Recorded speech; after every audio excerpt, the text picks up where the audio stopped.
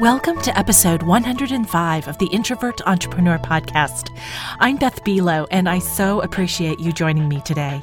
Whether this is your first or your 105th episode, I hope you hear something that will make you smile, spark an insight, improve your business, or maybe even change your life. I want to start out this episode by thanking you. You are why I produce this podcast. That might seem like it goes without saying, but I want you to know that I never take you for granted.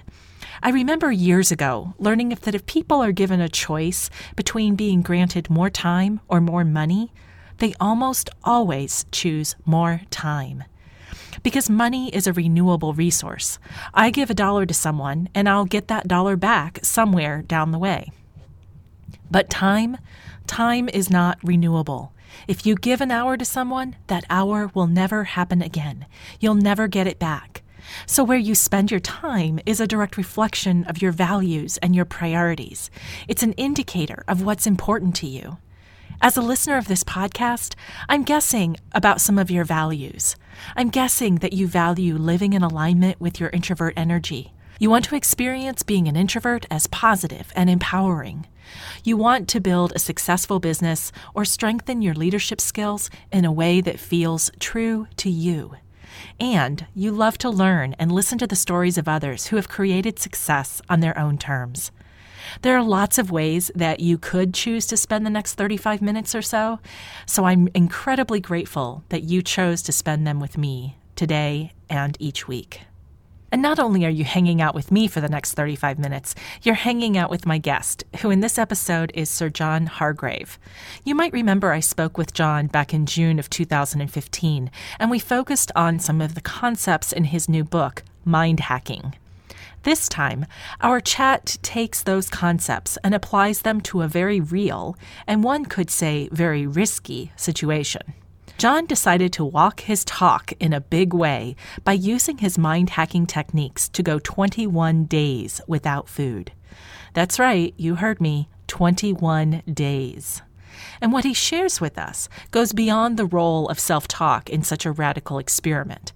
It applies to how we approach everyday challenges and relationships, whether that's personal or in our businesses. John Hargrave is the CEO of Media Shower, the world's premier content marketing company. His new book, Mindhacking, is about how to reprogram your mind and change your life. It is now available from Simon & Schuster's Gallery Books or at Mindhack, now I'm going to have to spell this, mindhacky.ng. So mindhacki.ng. Hi, John. Welcome to the Introvert Entrepreneur Podcast. I am really pleased to be talking with you on the other side of your 21 days without food experiment. Thanks, Beth. And let me tell you how good it is to be eating again. Oh, I bet. Food tastes so good. You have no idea. Food is awesome, huh? It's like one of those things we just take for granted, you know? So we sure do. I'm sure we're going to be hearing a little bit more about that as we go on, but I want to start out by, besides food, what's making you smile today? Besides food, oh yes, there are other things. Well, I'm just so excited about this book, Mindhacking. We've just gotten such great response. It came out in January. We have a perfect 5-star rating on Amazon right now, which is great. And I've just been getting so many great comments from our readers at how it's changing their lives. Great. Congratulations on that. That Thanks. is no small feat. So, yeah, and we talked last summer a little bit about mind hacking. And for those who haven't heard that interview, and I will include a link in the episode show notes, I want to share 2 quick things as a refresher. And the first one is to remind us, where do you consider yourself to fall on the introvert-extrovert spectrum, and how has that influenced you? Yeah, I love your podcast because it is so focused on this niche of introvert entrepreneurs. And I was talking with my wife the other day about this, and she said, "You're an introvert. You're an introvert." And I told you last time that when I took the Myers-Briggs test many years ago, I was like right in the middle, Sure. between the two. And I certainly can be extroverted when I need to, but I do spend most of the day myself, and if we define an introvert as, where you get your energy, do you get it, talking with other people or by yourself? I definitely get my energy by myself. It is more tiring for me to spend time with other people. That's where I spend energy That's why I love your podcast and feel an affinity with your audience. Oh, thank you. That's awesome. And as you're talking there, all of a sudden I'm thinking about food and and being an introvert and how social food is. Yeah.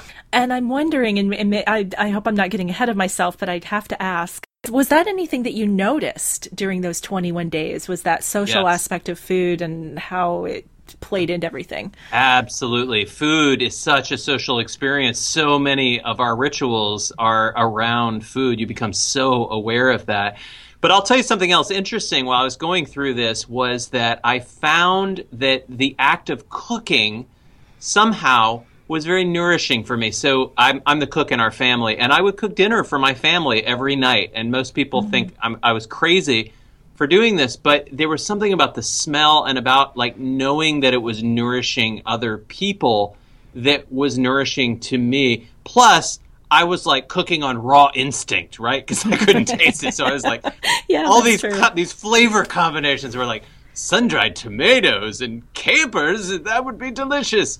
So I was making these amazing meals, but it made me realize, it is a way that we bond together as humans. Yeah. And I think it's an easy way for introverts to be social is over a meal and with food and with cooking. It's just something that takes center stage in many cases and kind of makes it easier to just relax and be with other people and often people that we love.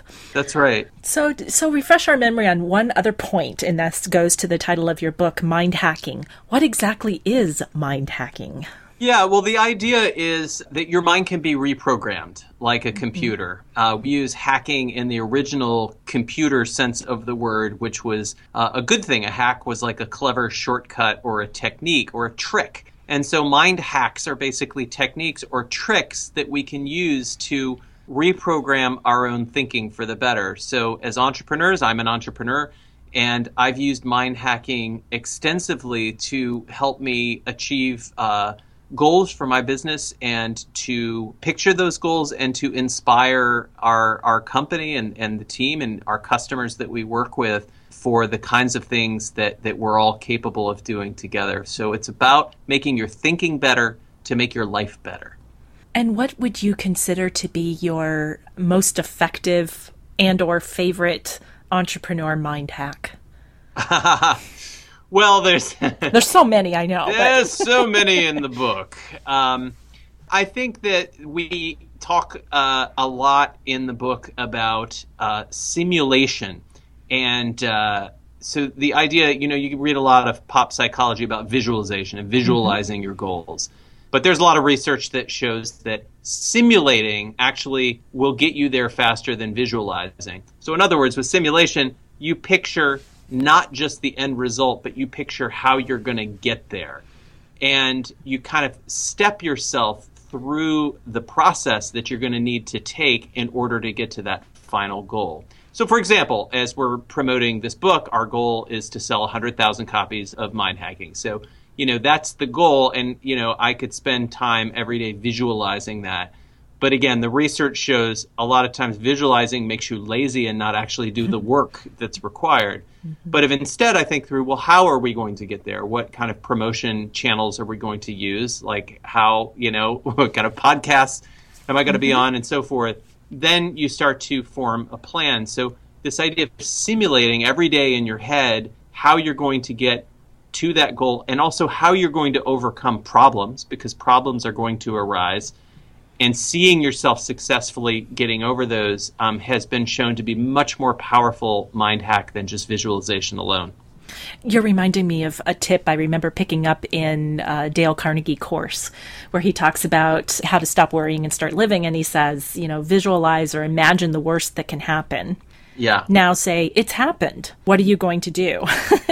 And so there's something I appreciate about that and what you're saying, because it's reminding us you're not just visualizing or simulating something being perfect or the ideal, but you're reminding yourself that there are going to be obstacles and that you can almost mentally rehearse, how would I get through those inevitable obstacles? Yes. Yeah, you get it. Most people I describe this to just think I'm talking about visualization, but it's not. It really is like rehearsal for problem solving in your mind. And then what happens is if you do this every day faithfully, you find that when you run into problems in real life, which you will, yes, things won't go exactly as planned, then you feel much more confident about your ability to handle them because you've already been rehearsing all these different scenarios. And the way I do it in the shower every day. And sorry for that mental image. That's okay.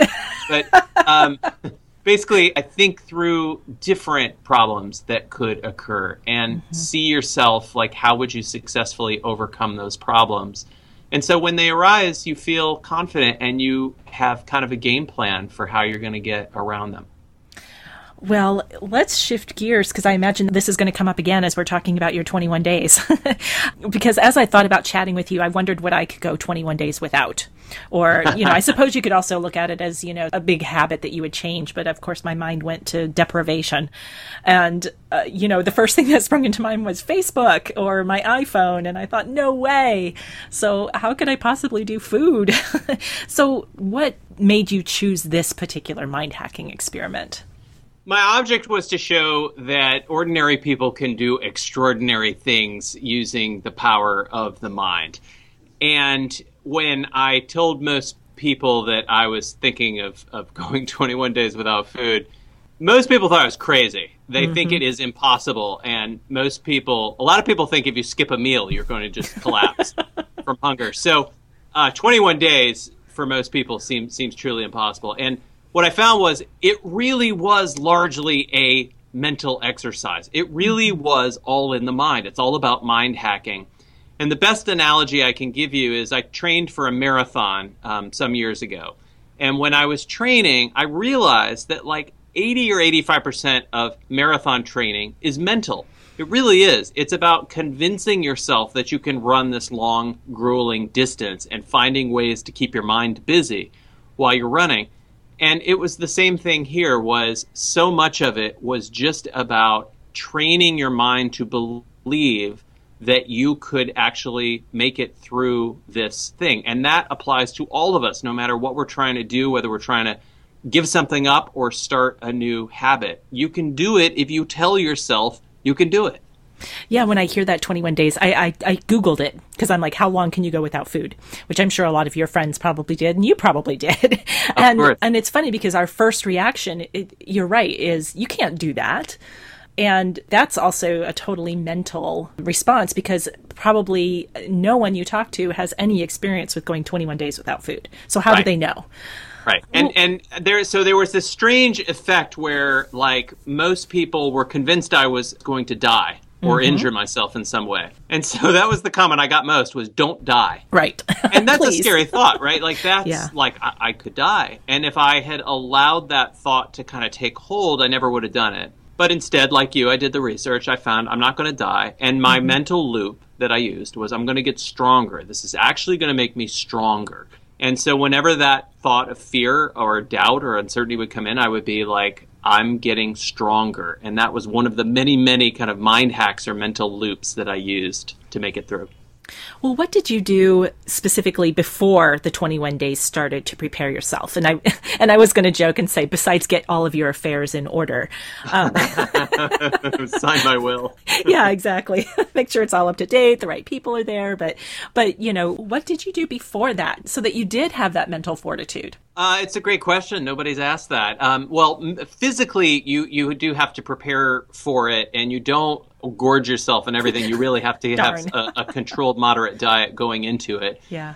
Which I did. But mentally, again, it was about getting support. So it was about like telling my family and friends, here's what I'm doing, and I would really appreciate your support. And that was a big, big help. It was about reading. So educating myself, reading stories of people who had done it. One of my big inspirations was reading the autobiography of Gandhi. And that's what gave me the idea was Gandhi was an old man. He was in his 70s. He had achieved independence of India, which was his lifelong goal. And now India was threatened by civil war. And Gandhi, his response to that was to fast for 21 days. And basically, because he was so revered and so beloved at this point, the press reported on every day of his fast. It was like a death watch. And basically, the kind of implicit message was, if you guys don't get it together, you're going to kill Gandhi. So figure out a peaceful solution. And I thought, how ingenious, like what a clever technique that he used, which was really to do nothing, literally not even to eat. And yet he was successful. He did achieve not only India's independence, but also lasting peace. And he was in his 70s. Yeah, if he can do it. Reading that kind of thing was very inspirational for me. And I girded myself with that kind of inspiration throughout the experiment. As you read about Gandhi, was there anything in particular in that information that you would call a mind hack that he used? Well, I think just the way he got through it as well was, he was devoutly religious. So he would have his, ceremonies and prayers every morning, and he had his followers who would do those with him. And there was something when he broke his fast, there was this scene they reported in the paper. I have it linked in my blog post where he had a glass of orange juice, which was watered down. This is how he broke his fast. And he just sipped it slowly in silence over a period of 20 minutes. And everyone else there was served orange juice too. And they all just sipped it slowly in silence for 20 minutes. Wow. And there was something about that was so powerful to me that that was how the great Gandhi broke it. And it was this, again, doing nothing, just his presence of going through that, and everyone felt honored to be with him. So those are some of the many kinds of hacks that Gandhi used. How did you break your fast? I took a glass of orange juice and I sipped it slowly for 20 minutes. You didn't run to Dunkin' Donuts. Yeah, exactly. So very good. Well, you've written a few posts about this, and you mentioned FUDs, the FUDs, the fears, uncertainties, and doubts. What was your biggest FUD before you started, and how did you move through it? And this is a two-part question here. So beforehand, what was the biggest FUD? And then while it was going on, during those 21 days, what was the biggest FUD, and how did you move through it? Yeah. Well, beforehand, no doubt it was that I would not have energy to do my job effectively. So I run this big content marketing company, Media Shower, and I was very concerned that I would just be out of commission and I wouldn't be able to do my job. So that was my biggest fear. And again, I talked with somebody who had done a 21-day fast earlier in her life, and she said, in some ways I had more energy. And I took that and I grabbed that and I used that as a mind hack. So I would tell myself every morning, I have more energy today. And I have to tell you, Beth, here's the crazy thing, that in many ways, I really did have more energy because your mind goes into like a low power mode. It's the only way I can describe it. It's like your mind says, we're not going to waste any energy on anything that doesn't matter. So we're not going to spend any time in like worry or anxiety or self-doubt or all those things. And I became so aware of how much energy we put into those mental fears every day. They were gone. So on like a decision-making level, I was crystal clear and I felt like I knew what the answer was, and I just made decisions, and there was no second guessing of myself. So that fear turned out to be false. Fear is false emotions appearing real. Exactly. And it was, I think, a lot of that was because I used that mind hack, and I learned something in the process. You see, I did grow stronger. You did. So during it, what did you experience? So during it, I would say that the physical symptoms were difficult to manage. I wouldn't say I was afraid of them, but the low point certainly was on day 20 of the fast where I fainted. So I woke up in the middle of the night, and the danger is your blood pressure lowers to such a degree that when you stand up, especially if you're laying down, you get, that head rush sort of feeling. Yeah.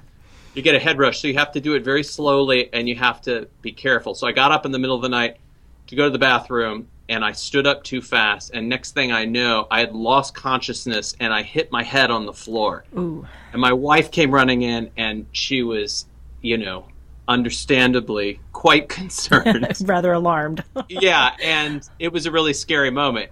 And there were things like being constantly cold because you have no body fat left. So I live in New England, so I'm perpetually shivering and freezing and just gnawing hunger. So dealing just with the physical symptoms of it were definitely difficult. But again, the increased mental freedom and teaching that I got, learning out of that, more than made up for the physical discomfort. Well, the idea of mental clarity and energy, especially for introverts, I talk about introversion being so much about energy, as you reiterated in the beginning, that having more energy would be just such a wonderful thing. And I'm not ready to go 21 days without food. So, so give us a few, and I consider what you did kind of extreme mind hacking. I don't know if you do, but I think of it that way. Oh, for sure. Okay, so good. So what are maybe a few extreme mind hacking ideas that an introvert might try for his or her business? And I'm thinking of even goals that are as simple as doing more networking or public speaking or, anything that's maybe a stretch. Mm-hmm. Yeah. Well, I think, first of all, just in terms of this, how do I get more energy? Mm-hmm. The biggest thing that you can do, and it's not extreme at all, is you can practice some kind of concentration or mindfulness training every day. So I do this in the morning for 20 minutes. And as we outline in the Mind Hacking book, the simplest way is just to find a quiet place, get your body in a comfortable position, relax your body for a few minutes, and then just spend 20 minutes focusing on your breath. And whenever your mind wanders, you award yourself a point. You give yourself you kind of gamify it, give yourself an awareness point, and you write down your score at the end of the day. Perfect for introverts. Yes. Totally introverted. That's all you're doing is sitting by yourself. But what you're doing is you're becoming aware of your mind, and you're training yourself to notice when your mind wanders. And that's the hardest thing for us, is because we get lost in the mind. Mm-hmm. We follow the mind on these trains of thought. We follow the mind as it's like wasting energy with these crazy thoughts. When you train yourself using these exercises every day, you start to become aware of it, and then you can start to sort of release yourself from those like energy draining loops that are going on in your head. Yeah. So that's probably the biggest takeaway that I can give introverts for like how you can achieve the same thing without having to actually go 21 days without food. Yeah. And what I appreciate about that is it's circling back to your point around how much energy we waste on, mindlessness, when mindfulness and that kind of focus and not wasting the energy on things that don't matter can really free things up. That's right. We can do the networking. We can do the public speaking. We can do the sales. Yay, introverts. So, and so when we're nervous to do those things, it's again because we've got this negative thought loop going around that says I'm no good at doing that because I'm an introvert, and so I don't have the skills to network or to go to that party or to reach out to other people. But when we start practicing these very simple mindfulness or concentration training techniques, we can start to then say, listen, I'm in control of my mind. I can literally choose what to think. So every day, instead of saying I'm an introvert and incapable of doing this, I can say, yes, I'm an introvert that is also really good at doing these things. Yeah. And they do exist. Introverts who are really good at talking to people do exist. Absolutely. You can be that person. And that's how you start to train your mind to believe it. Yeah, absolutely. It's a skill. I mean, it's not necessarily an inborn thing. It's something that you can develop and start to enjoy. And, I just want to offer real quick this idea of applying that idea of simulation as well. Like I'm thinking about going to a networking event. Yeah. And so I can imagine myself, getting in my car, what I'm wearing, driving to the event, walking in the door and not knowing a soul. And I can simulate a little bit, even feeling that panic. And I can decide, what am I going to do in that moment? And in my mind, I can decide, okay, I'm going to turn around and leave. Yeah. Or I'm going to walk up to the first person I see, or I'm going to try to find a group, or I'm just going to go get something to drink. It seems like by playing out all of those scenarios, I remind myself, like you said, that I'm in control and I have a choice. So even if I walk out, that's okay. Because it's intentional. That's right. And I'll share just one more hack that I learned in this experiment, which was to also be sure that you're echoing back to other people the reality that you want to actually be real. So in other words, people would ask me frequently, how you feeling? How you feeling? Well, as I said, a lot of the time I was not feeling so great. Yeah. But I would, without fail, always say, I'm feeling good. I'm feeling good. And I found that when I said that, there was this weird echo effect. If I said to somebody, and the natural answer would be, I'm starving. But if I said that to somebody, they would then say, oh, he's feeling starving. He's like really hungry. I feel badly for him. It would show in their face, and it would echo back to me. I would see it in their face. So I would get almost like an immediate mirror image of what I put out there reinforced back to me. But if I said I'm feeling good, I could see it in their eyes that it was like, wow, he's actually feeling good. And they would light up a little bit. They would feel a little more positive, and it would come back to me. And as a result, I really did feel good. And so there's a strange self-fulfilling prophecy to this when you go to a networking event and you talk to somebody and they say, what do you do? And you say, with confidence, I run this business. I'm a successful entrepreneur. It bounces back to you immediately, and you get this self-reinforcing feedback. So it's a really cool hack. Yeah, awesome advice. Thank you. Well, I want to wrap up. I don't know if after this 3 weeks you're ready for a 3-week vacation, but you've been granted a 3-week vacation on Introvert Island, and you can only take 3 books with you. And initially I was going to say, and I'm guessing no cookbooks, but it sounds like that's not off limits at this point. I just spend the whole time salivating. I mean, I don't know, but if you only could take 3 books, what would you take with you and why? Yeah. Did I answer this question last time I was on your podcast? I need 3 new books, right? You could do 3 new books, yeah. 3 new books that I've read recently. Well, let me tell you 3 books that I read on my 21-day experiment that were helpful to me. One of them is called The Eat to Live Cookbook by Dr. Joel Fuhrman. And this is the guy who wrote the book on fasting. And then he created this great diet, which is called a nutritarian diet. It's all about like what foods pack the maximum nutritional punch. So in other words, how can we perfectly optimize our eating for maximum nutrients per calorie? Yeah. And that's called Eat to Live, his diet. And this cookbook has been really helpful as I came back into it. I also read another of his books called Fasting and Eating for Health, which is about his own experience. He went on a 42-day fast. He was an Olympic champion skater and broke his leg or his ankle, and instead of going through treatment, decided to go on this fast and was completely healed and made the Olympic team and then became a medical doctor.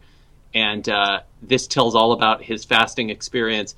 And then the third would be the autobiography of the great Mahatma Gandhi. Yes. Which was so inspiring, and I really recommend everybody read it. It's called My Experiments with Truth. My Experiments with Truth. Nice. Thank you. Thank you. Well, what's the best way for people to connect with you and learn more about you, and particularly your book, Mindhacking? Well, you can buy the book now on Amazon or in bookstores everywhere, or you can also check out www.mindhacking.ng. That's mindhacking with a .ng, where you can download the app. We now also have a 21-day guided series of concentration exercises, like I've been talking about, for free at mindhacking.ng. So check it out. Perfect for introverted entrepreneurs. Awesome. And I'll make sure that we got links to that in the show notes. So thank you so much, John. It's been a pleasure chatting with you. I am so thrilled for you that you lived. And I would have been really disappointed if we hadn't gotten to have this conversation. Yeah, both of us. Yeah, so thank you so much. Thanks, Beth. When I first started coaching, I did a little trial and error when it came to my focus and my niche. The message that stuck around longest before I landed on the Introvert Entrepreneur in 2010 was called intentional talk. And that was my way of saying empowering language. It was all about noticing our brain chatter, as well as being aware and intentional about the words we choose to express ourselves. If you're interested in raising your own awareness of the small talk and disempowering language that you might be using, I've got a resource for you in the show notes for this episode. It's a PDF copy of a workbook that I created back in 2009 for a webinar I presented called Mind Over Chatter. In addition to outlining some of the main types of fear-based self-talk that we often engage in, I provide space for you to do your own reflection, exercises for noticing and turning around negative self-talk, and additional resources to learn more.